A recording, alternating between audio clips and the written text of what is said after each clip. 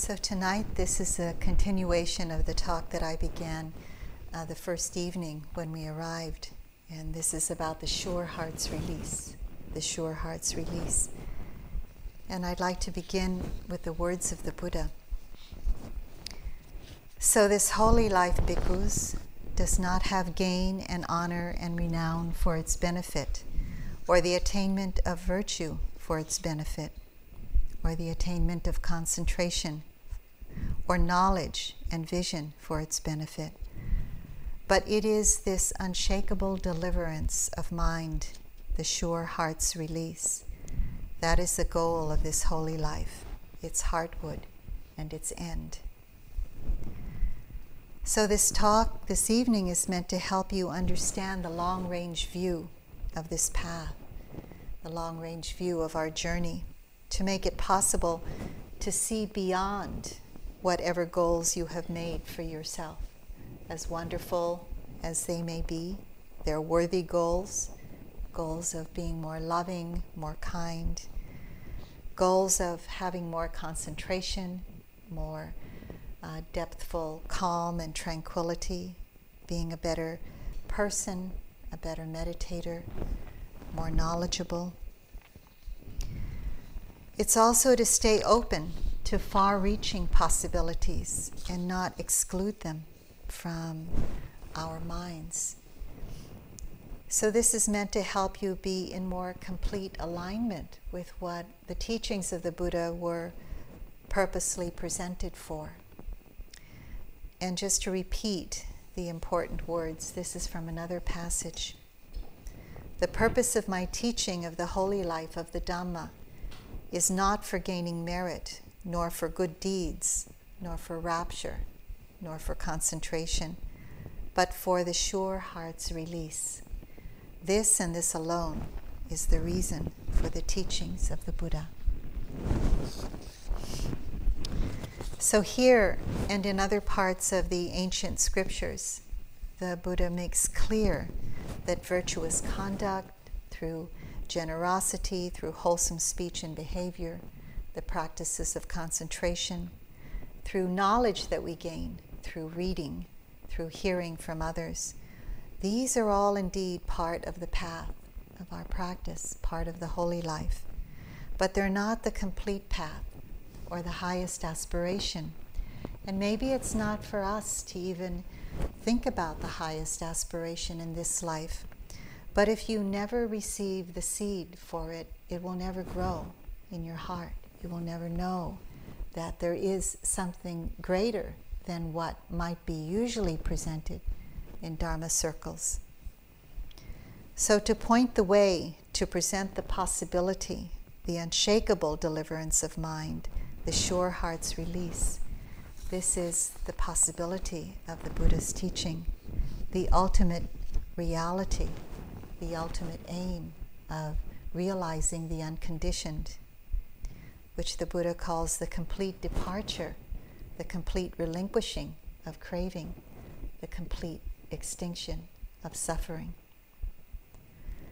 So last time I talked about the three pillars of the Dhamma, those three pillars that this was Munindra's symbol, the way he phrased it. The first being the practice of living with a generous heart and acting it out. The second being the practice of living in harmony, actively refraining from speech and behavior that causes harm to ourselves and to others. This is out of deep respect, not just for others, but for our own karmic stream, so our karmic stream can remain as pure as possible.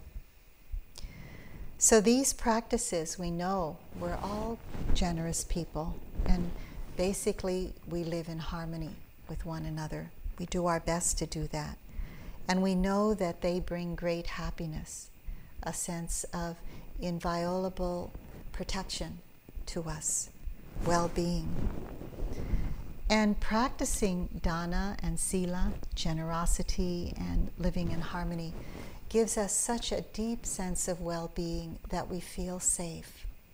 We feel a great sense of connection with others through dana and sila, but we also feel a greater connection with our goodness within.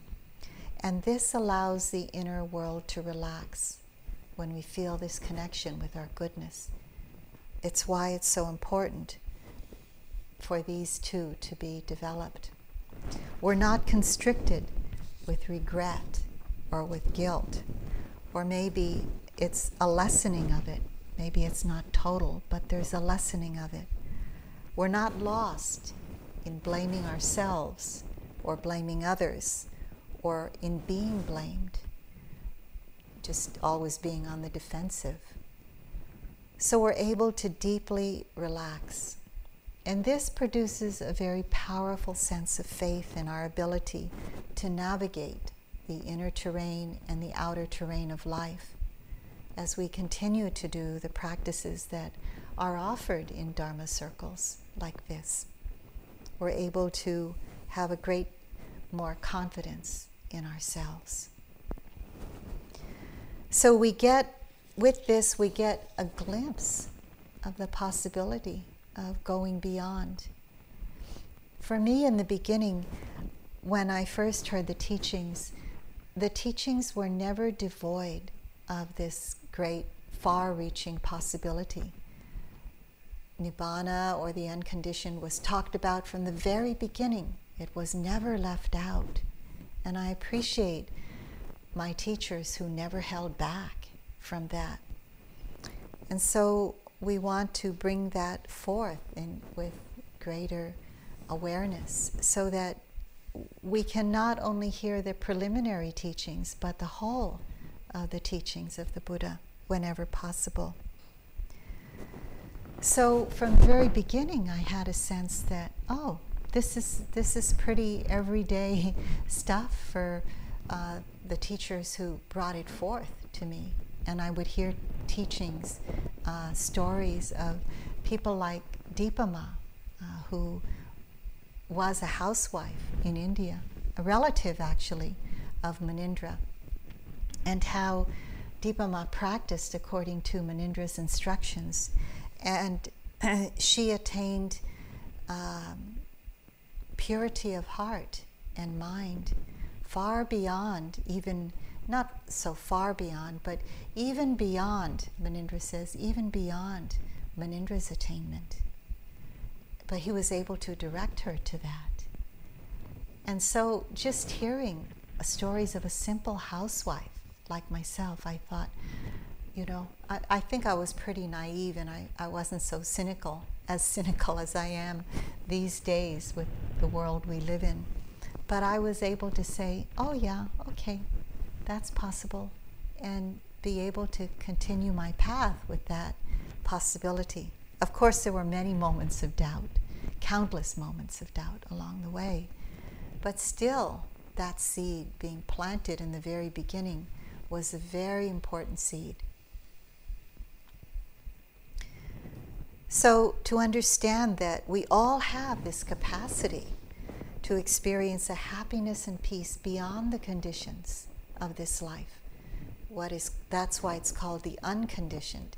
It's not conditioned upon any kind of happiness we can have in this life. It's not conditioned upon anything. It's beyond this life, beyond the conditions of this life. So here we start to understand how to go beyond the understanding of giving and generosity, yet still include it. How to go beyond the understanding of sila, or living in harmony, yet still include it in our lives as human beings. But with these two as sturdy foundations, we have greater faith in ourselves, in our spiritual well-being.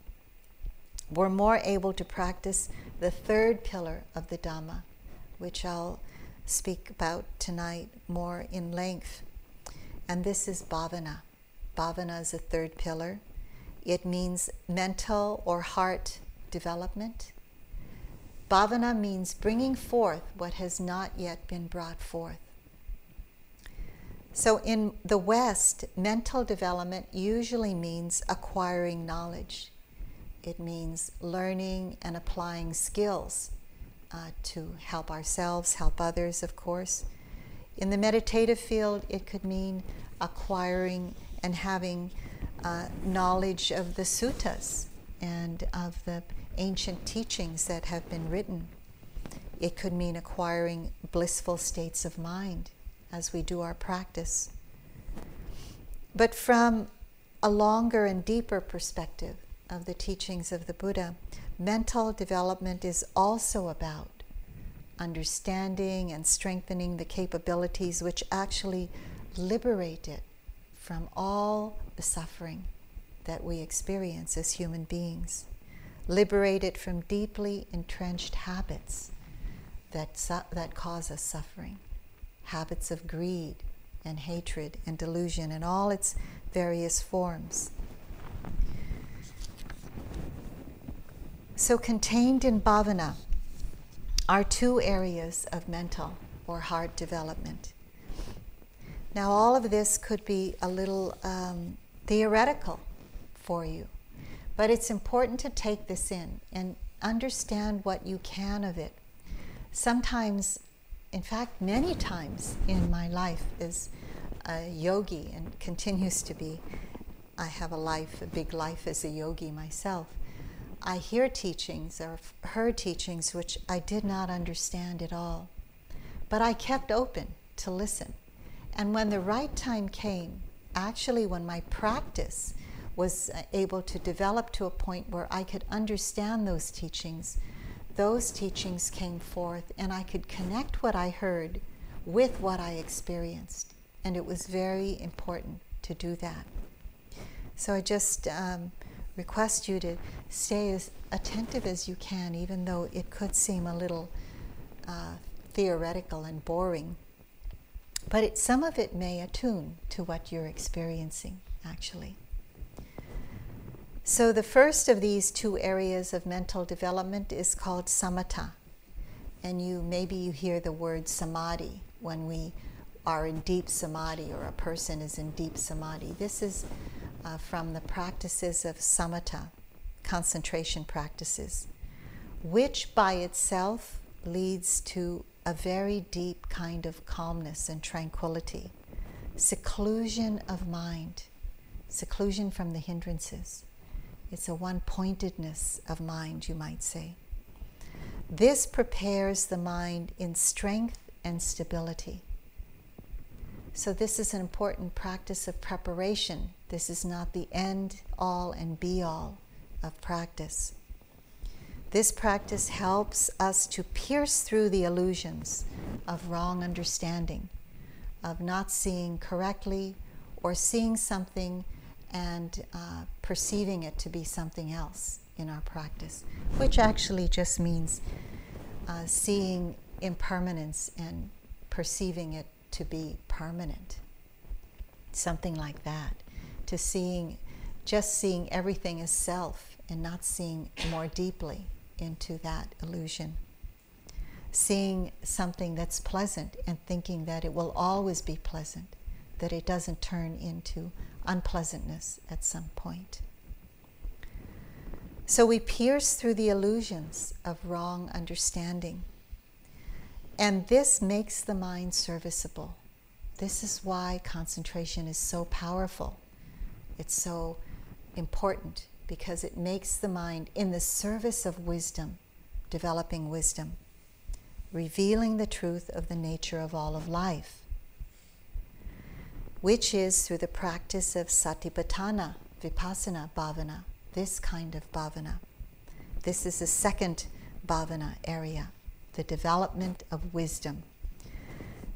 To bring forth wisdom, bhavana, to bring forth wisdom through vipassana.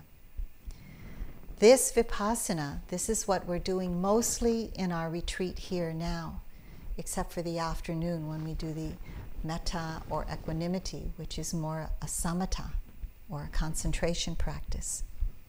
It helps to understand what you're doing when you do this practice. So this vipassana leads to liberating insight. Samatha doesn't lead to insight. Vipassana leads to insight.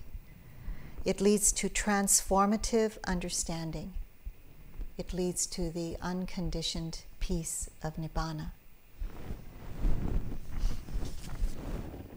So to expand first on samatha, the first of these bhavanas, the concentration practices, to help you understand what are they. They are all the Brahmavihara practices. I mentioned this afternoon that the Brahmaviharas, or the divine abodes, divine emotions, are loving kindness, compassion, sympathetic joy, and equanimity. These concentration practices can be visualizations. In the Dhamma or the Buddha's teachings, the visualizations can be on what we call kasinas, or balls of color, where we continually focus the attention on these kasinas. They can be on sound. They can be on, in other traditions, mantras. They can be on the breath, exclusively on the breath. This can this can develop samatha, or deep concentration. So what happens when we do concentration practices? The mental energy is repeatedly directed and focused on a particular object that we choose, on one object or unlimited objects. It could be metta, the phrase, the breath, the kasinas. It does that over and over and over and over again. Whenever the attention falls on something else, like maybe thinking arises, or it goes to thinking, or it goes to something else other than the chosen object, that other thing that arises is ignored. It's left in the background. It's not given any attention. That's why in Vipassana we ask you, when something else comes up, don't just rush back to the breath, because you'd be doing samatha practice, but to open to whatever is being open to. But in samatha, we come back to something over and over and over again. We ignore whatever happens, whatever else comes up. In time, the momentum of all that energized, focused attention becomes so strong that nothing else can come in. It forms like a field of seclusion. So what happens is all the hindrances are left at bay. They can't come in because of this formation of this area of seclusion. The energy of mindfulness streams towards that object over and over again, and a strong force field is created. And sometimes we can feel that force field. We can feel when we've done purposefully or accidentally samatha practices, we feel that the hindrances are very far away. Nothing else can enter, and the mind is so fixated on the vision, the sound, or the object, it gets absorbed in it. It kind of goes into it. It happens through repetition and the continuity on one object or limited objects. In this absorption, there's a feeling of extraordinary calm, of extraordinary tranquility, of a profound sense of seclusion. That's why we love it when it happens. It's a sense that ordinary experiences of the world are very, very far away. It's a very enjoyable, very refined, mental, secluded experience. Concentration practices are and were exalted and praised by the Buddha. This will last as long as one continues to do the practice and the momentum of mind remains in that degree of strength. But as soon as the momentum of mind gets broken or that degree of focus is stopped, then it breaks up and all the hindrances can rush in again, depending on how long we've been doing the practice and how strong the practice has been. Often, because it's so seductive, attachment can arise to these practices. That's why we want to do them. It's hard to open to Vipassana because Vipassana is so chaotic, but concentration or samatha practices are so sublime, and we want to be there. But this is not the aim of the Buddha's teaching. This is just one of the strengths that we develop. When I was doing metta practice exclusively for a long time, this was an intensive retreat. Every time I reported to Sayadaw U Pandita, he would ask me, well, maybe not every time, but many times he would ask me, when I would report these extraordinary experiences that came with samatha, he would say, just sort of, wryly, do you like this? And I would say, I would be lying if I said no. I would say, oh yes, I do. It's wonderful. And he would say, is there attachment to this state? And then I'd have to really see whether there was or not. And oftentimes I knew that there was. So you would just have to watch out for that. But attachment can unknowingly arise to these states of mind. People who do a lot of concentration practice, when they start doing Vipassana practice, the mind falls back into concentration all the time because of that hidden attachment. It just wants to do concentration practice. So when the practice is stopped, a deep calm and tranquility dissolves, and all the hindrances return in time. Tranquility, calm, concentration are important factors in supporting the deepening of practice. And we see that concentration by itself provides temporary freedom from the hindrances, but doesn't provide total freedom from the hindrances. They're only kept at bay temporarily. We begin, though, during our concentration experiences to realize the value of having a mind so clean and so pure. We begin to understand that this is something worth reaching for. And this is another reason why it's such an important experience to have. Just a few moments of this in a retreat, even though the rest of the retreat has been total dukkha or suffering, just a few moments of this feeling of seclusion and this sublime experience can bring us back to the next retreat. Even we don't seem to remember all the dukkha as much as that sublime moments, and we'll come back. So this is what concentration in a nutshell is. It's not the end of the path, but it is an important place on the path to develop concentration, to experience that deep calm and tranquility. So very important and essential. And that's why the Buddha offered the practices. The second category of bhavana is the development of liberating insight. And this is what we practice when we practice vipassana. Vipassana means seeing or experiencing the true nature of reality.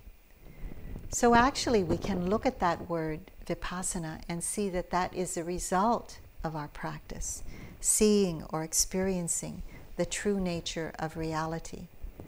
What we're practicing is satipatthana. That's what we're practicing.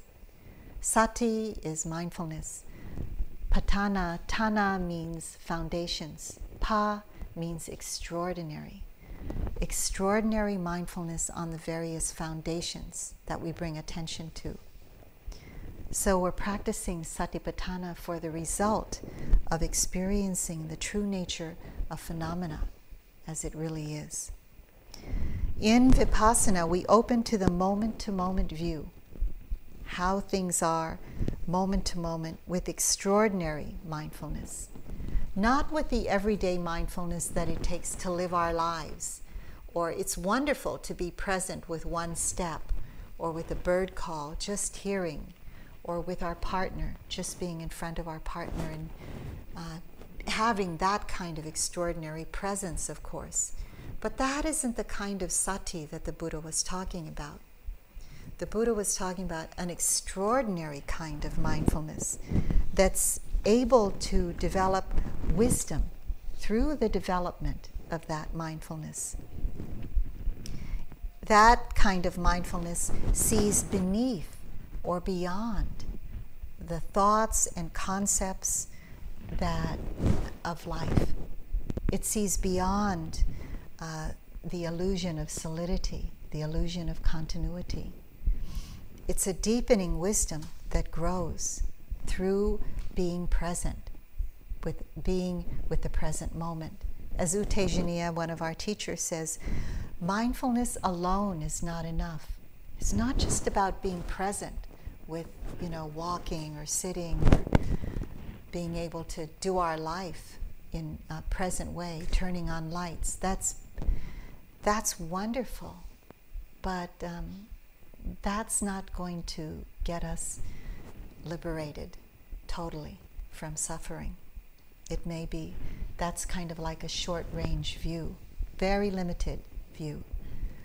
So in this practice, in this Satipatthana Vipassana, we're opening to the full range of experience, not just to the breath, but we're opening to the 4 foundations of mindfulness, as the Buddha pointed out in the Satipatthana Sutta. The first one is sensations of the body, which include the breath. The second one, foundation, are feelings, pleasant, unpleasant, and neutral. There's a full range of mental experiences that we have: joy, loving kindness, anger, attachment, wholesome and unwholesome mental experiences or heart experiences. There's the experiences of the sense doors: seeing, smelling, hearing, tasting, etc. The subtle and gross levels of experience. There's the experience of knowing itself, consciousness itself. So when we do this practice, we may use something as a primary anchor, like the breath, or we may not. It may be more of an open attention. We might not use the breath exclusively. We may use it to stabilize the attention, but sometimes it's just given up, or one can't find it altogether. In Satipatthana Vipassana, everything that arises is the object of attention. That's why I said the other day that thinking is not a distraction. It's another object of attention. Mental states, unwholesome mental states, defilements, are not a distraction. We don't wait until sloth and torpor go away or aversion goes away in order to do our practice. They become the foundation of mindfulness at that time.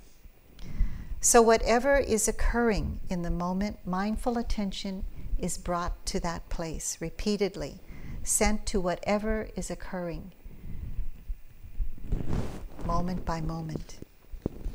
Concentration here is hugely supportive, but this concentration is not on a single object. This kind of concentration that we bring to Vipassana is on changing objects.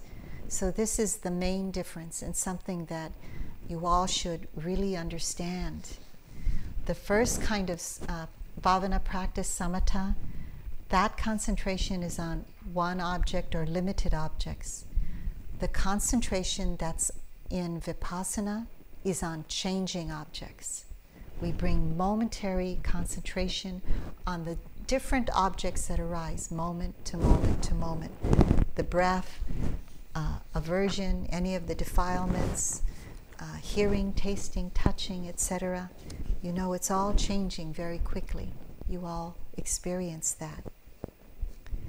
You also experience that Vipassana is not one of great calm and delight.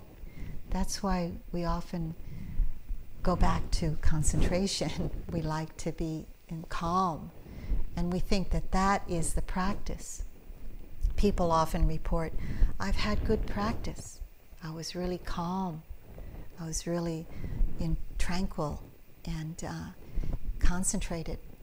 yeah, it's all good, but that isn't, when we hear that, we think, oh, there could be some attachment. That isn't necessarily good practice. When you open your attention and you experience all the changing nature of all phenomena with a kind of moment-to-moment concentration and a kind of okayness with everything, this is really good practice in vipassana. It's momentary on each object because it's always changing. And the fact that it's always changing is an important element of our practice because it gives us the opportunity to open to deeper wisdom, to open to the wisdom of impermanence. So the subjective experience of vipassana can be one of chaos, actually, until equanimity is strengthened. Equanimity is able to be with the changing experience without reacting to it.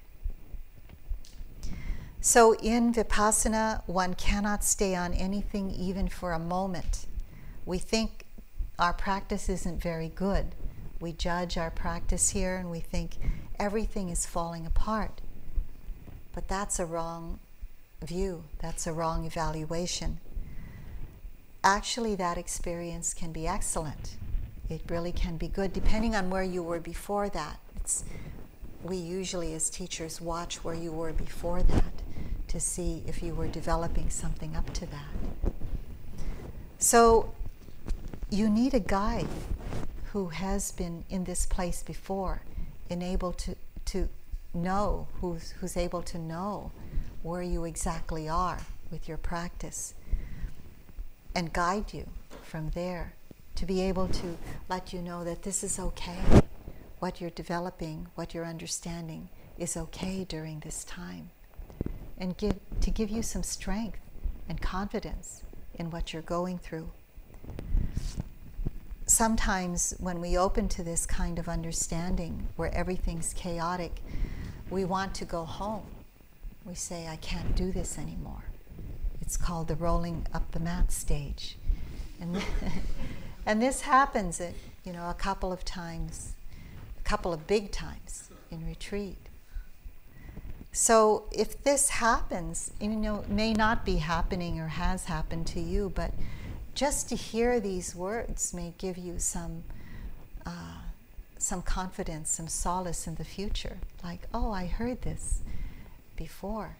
This may not be so bad. I myself heard these things. And when I came across these experiences, I knew, oh, this is what Munindraji was talking about. I have to find out a little bit more. I have to get some help. But I know I'm not going crazy, at least. So this is an extraordinary experience.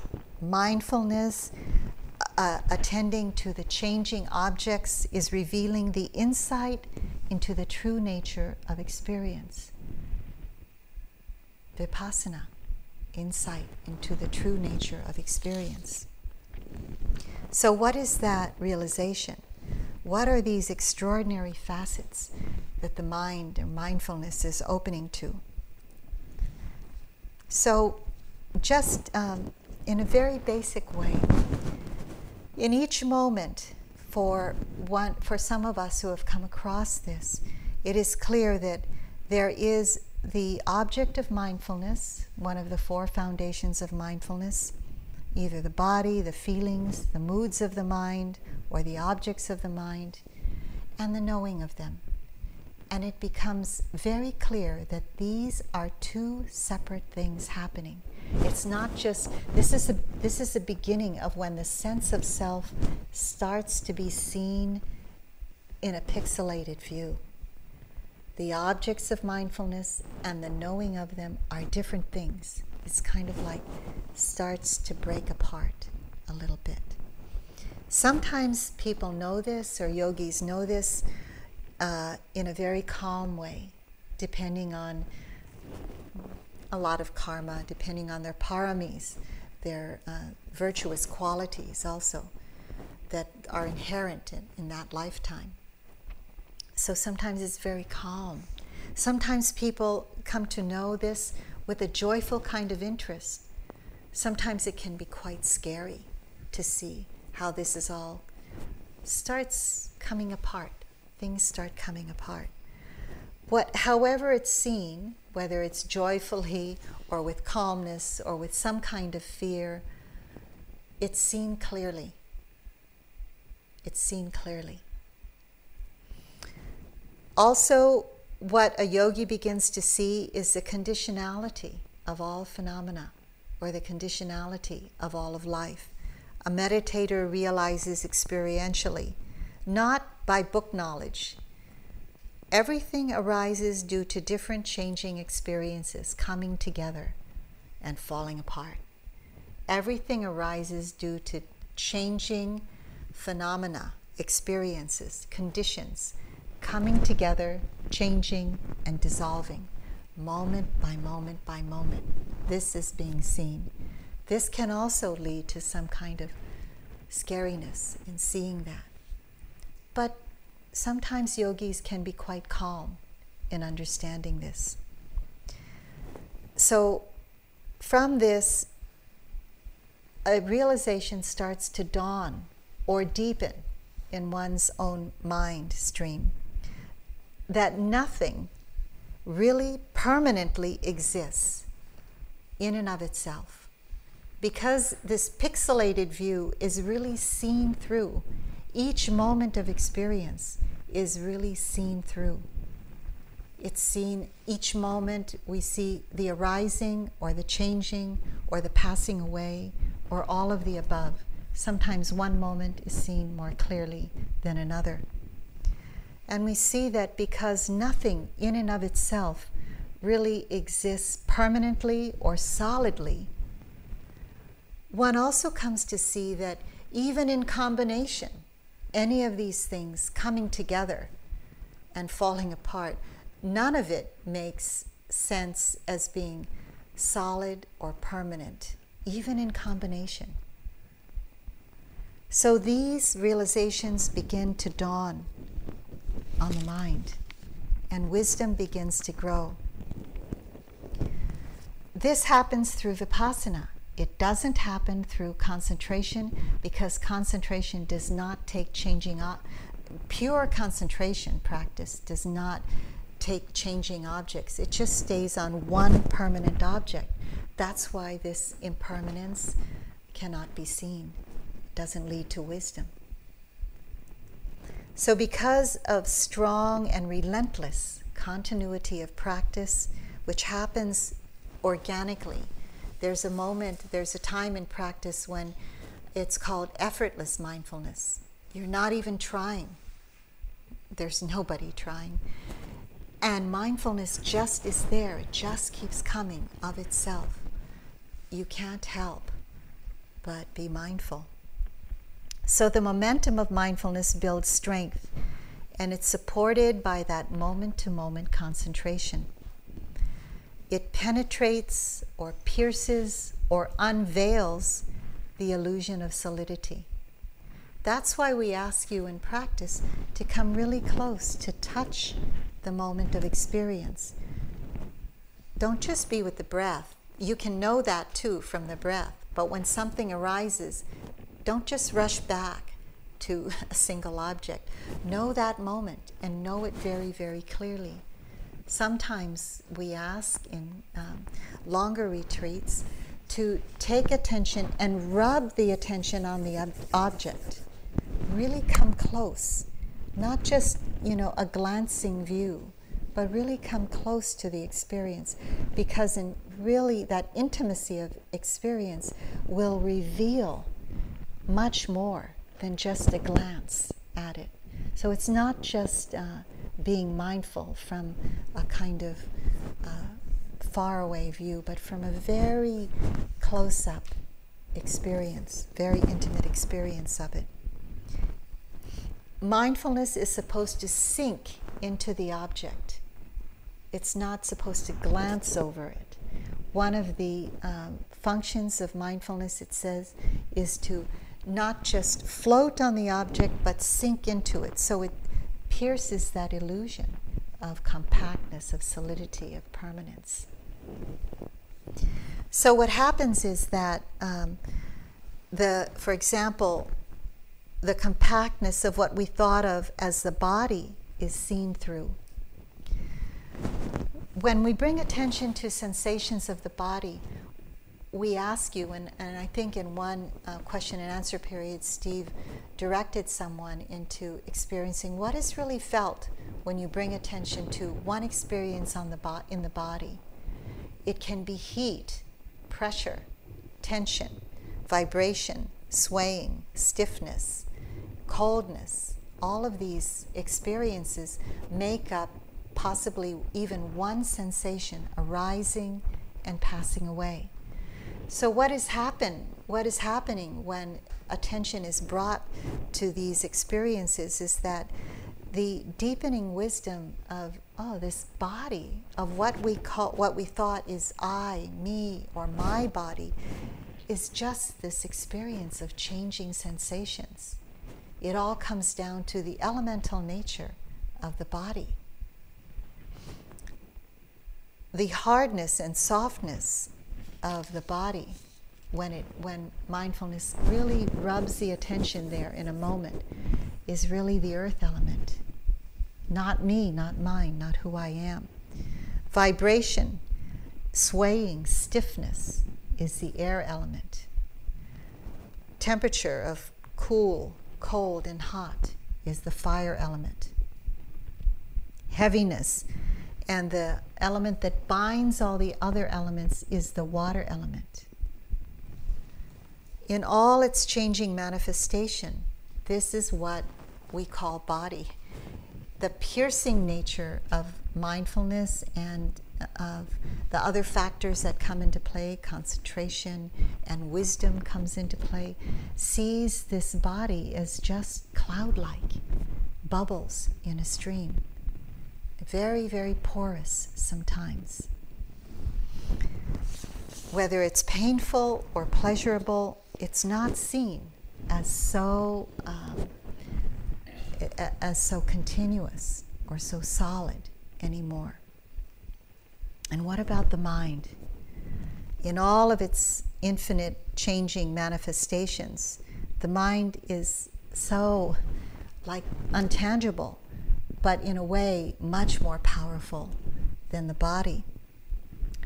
We see directly how it's just one phenomena after another, one thought, one mental mood, one heartfelt experience of something, one memory, one worry, one planning for the future. Just all of these things arising and passing away. You try to hold on, you try to figure out what was that thought all about, and it's gone. Somebody said the other day, when a mood arises or just like worry arises, I try to pay attention to it, but it's gone immediately. That happening over and over and over again is an insight into anicca, into impermanence. Maybe not one happening, but when it happens repeatedly, deep insight begins to arise into the nature that everything is like this empty phenomena, arising, changing, passing away, rolling on. So everything that makes up this mind and this body continuum is seen as unceasingly arising, changing, dissolving into nothing. It sounds pretty scary, but actually this is the reality of our life that we're tuning into. This is a far-reaching reality to begin to understand more and more deeply, or else we're not living our lives fully. So wisdom begins to have insight into anicca, into impermanence, and begins to deepen. The mind cannot stay on anything for a moment, even if previously it was able to connect and sustain the attention very well. There comes a time when it can't do that because it's seeing ever more deeply into just the dissolving nature of everything, fading away nature, transient nature of all phenomena. Everything disappears like vapor. And the mind gets used to this. It's could be a little scary depending on equanimity. That's why it's important to develop equanimity. But in time, the mind just gets used to this unstable nature. Whatever mindfulness lands on, whether it's sensations of the body or the mind experiences of perception, feelings, intentions, and consciousness itself, nothing stays. Everything goes. And this is what's happening underneath the reality, this relative reality of the conceptual reality we live in. Because the mind, or wisdom, lets go of the notion of permanence, it sees the truth of impermanence. It abandons the wrong view of permanence. Very important step in our practice. And because of this, a deep understanding of dukkha, or the unsatisfactoriness of life, this insight knowledge arises.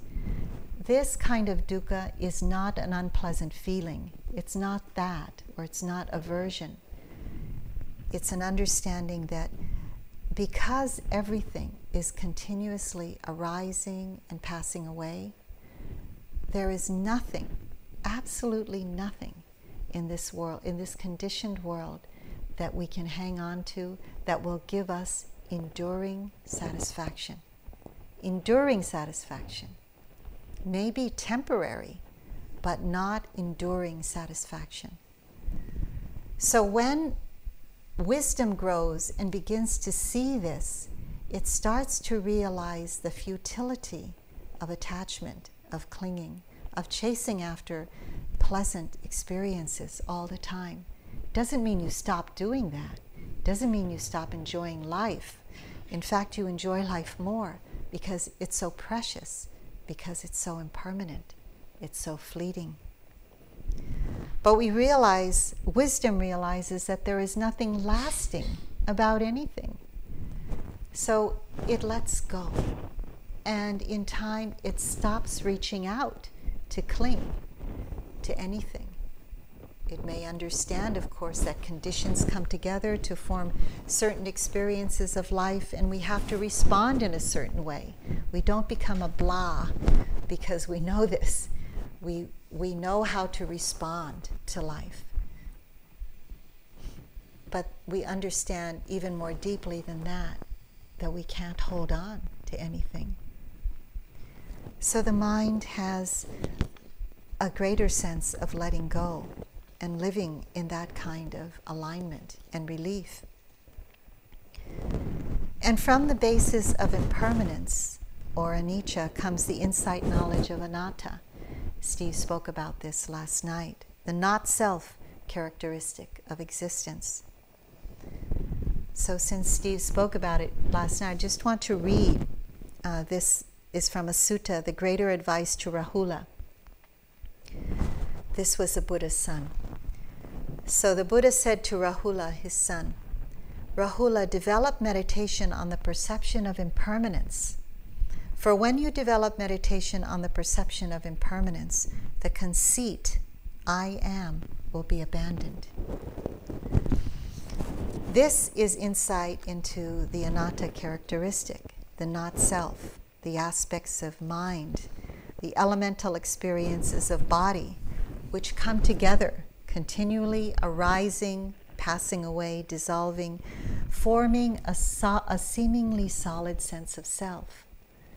But really, when we see, because of anicca, or of impermanence, when we see through this, we see that nothing that arises in what we call self, all the component parts of what we call self, the sensations of the body, perception, feelings, consciousness itself, all intentions, any of this, these are the 5 aggregates that I just mentioned, any of these are empty of any solidity, empty of any core, by themselves or as any kind of grouping together. So the existence of self, as a sense of self, still exists, but there is a deeper understanding that happens, that coexists with this sense of self. And there's this understanding of not self, this anatta characteristic. It actually, it makes life easier. For some people it could be a shock, but for some people it can be a relief to know, to understand this. There's an easier time in letting go. I want to read something from Trungpa Rinpoche that just this short writing explains anatta, or not self, in a very straightforward way. The experience of oneself relating to other things is actually a momentary discrimination, a fleeting thought. If we generate these fleeting thoughts fast enough, we can create the illusion of continuity and solidity. Like watching a movie, the individual film frames are played so quickly, they generate the illusion of continued movement. So we build up an idea, a preconception that self and other are solid and continuous. And once we have this idea, we manipulate our thoughts to confirm it, and we are afraid of contrary evidence. It is the fear of exposing this, the denial of impermanence, that imprisons us. It's only by acknowledging impermanence that there is the possibility of appreciating life as a creative process. So here, Trungpa Rinpoche contains both, understanding this not-self characteristic and also understanding this sense of self that has to be in life as a creative process. So the wisdom of the mind sees all compounded things as they really are, impermanent, unsatisfactory, not self. And in time, there's a disenchantment with the illusion of life, with the delusions of life. All that was previously attached to, wisdom can let go of. Doesn't mean you stop living your life in the way you need to. It just means that you live with deeper wisdom, greater wisdom. So there arises in a lawful way what we call sankhara upekkha. This upekkha is equanimity, and sankhara is all the doors that equanimity opens to, all the experiences of being human. It's a profound experience of being balanced towards all formations. Very profound experience. Whatever arises, there is no reactivity towards. The mind just sees it as it is, and it goes. There's no need to let go of anything, because there's just the seeing that everything is going. That's all. So there's no reactivity to any experience at the 5 sense doors. And as Munindra would say, when this kind of time comes, would say nothing but let go, let go, let go, or see it. See the truth of impermanence during this time.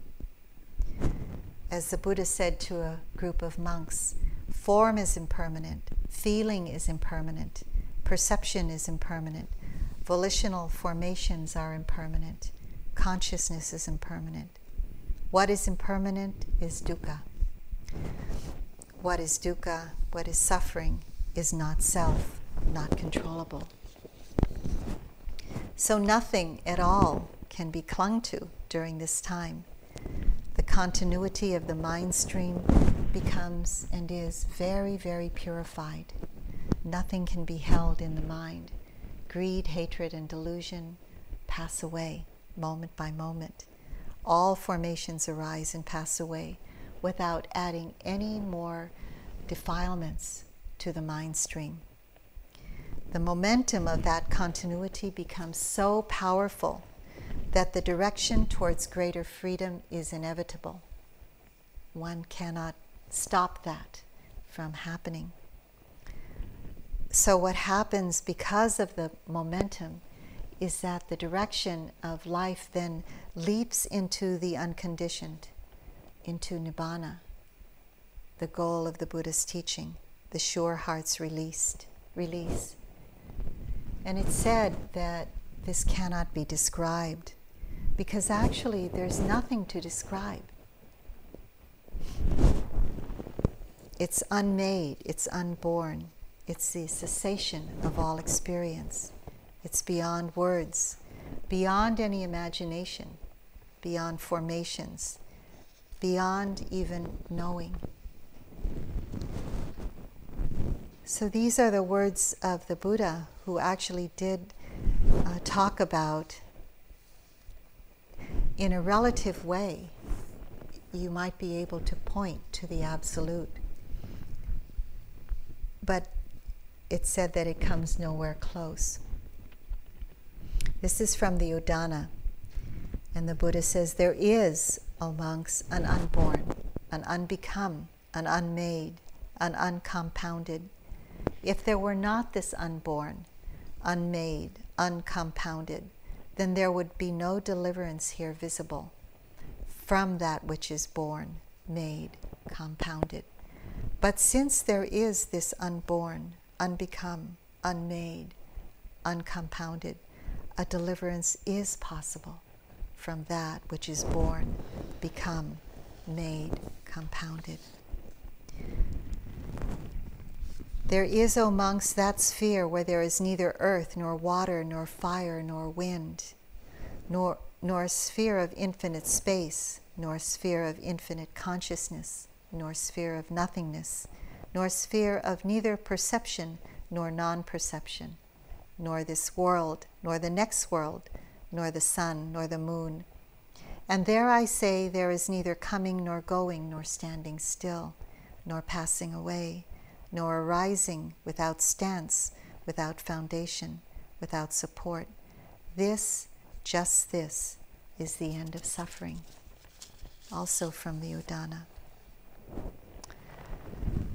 I will teach you the far shore, the subtle, the difficult to see, the stable, the unmanifest, the peaceful, the deathless, the sublime, the secure, the destruction of craving, the amazing, Nibbana, the unafflicted, the unadhesive, the island, the shelter, the refuge, Nibbana. So these are the teachings that the Buddha offered. And I'd like to sum it up by bringing all of the teachings of dana and sila, bhavana, and the development of wisdom together. This poem was written by Sayadaw U Pandita during the first retreat that I had with him back in 1985. I'd just like to read it to you. Adorned with a garland of giving, feeling joy and dignity with kind living, birth only in states of clarity, great beauty results with integrity. Adorned with the fragrance of virtuous activity, for others a care and sensitivity, birth only in states of contentment, a heart removed of the thorns of resentment. Adorned with the sweetness of tranquility, soft rapture from a life of simplicity, birth only in states of calm peace, mental turbulence and distraction all cease. Adorned with the brightness of clear insight, the true nature of the world is seen right. Birth only in states of ease and happiness, a mind of wise discernment and openness. The three poisons of wrong view, conceit, and craving no longer hinder or cause inner tightening. Vow deeply to develop the true way. Adorned in the heart, then freedom will lay. So let's sit for a moment and just let the words dissolve.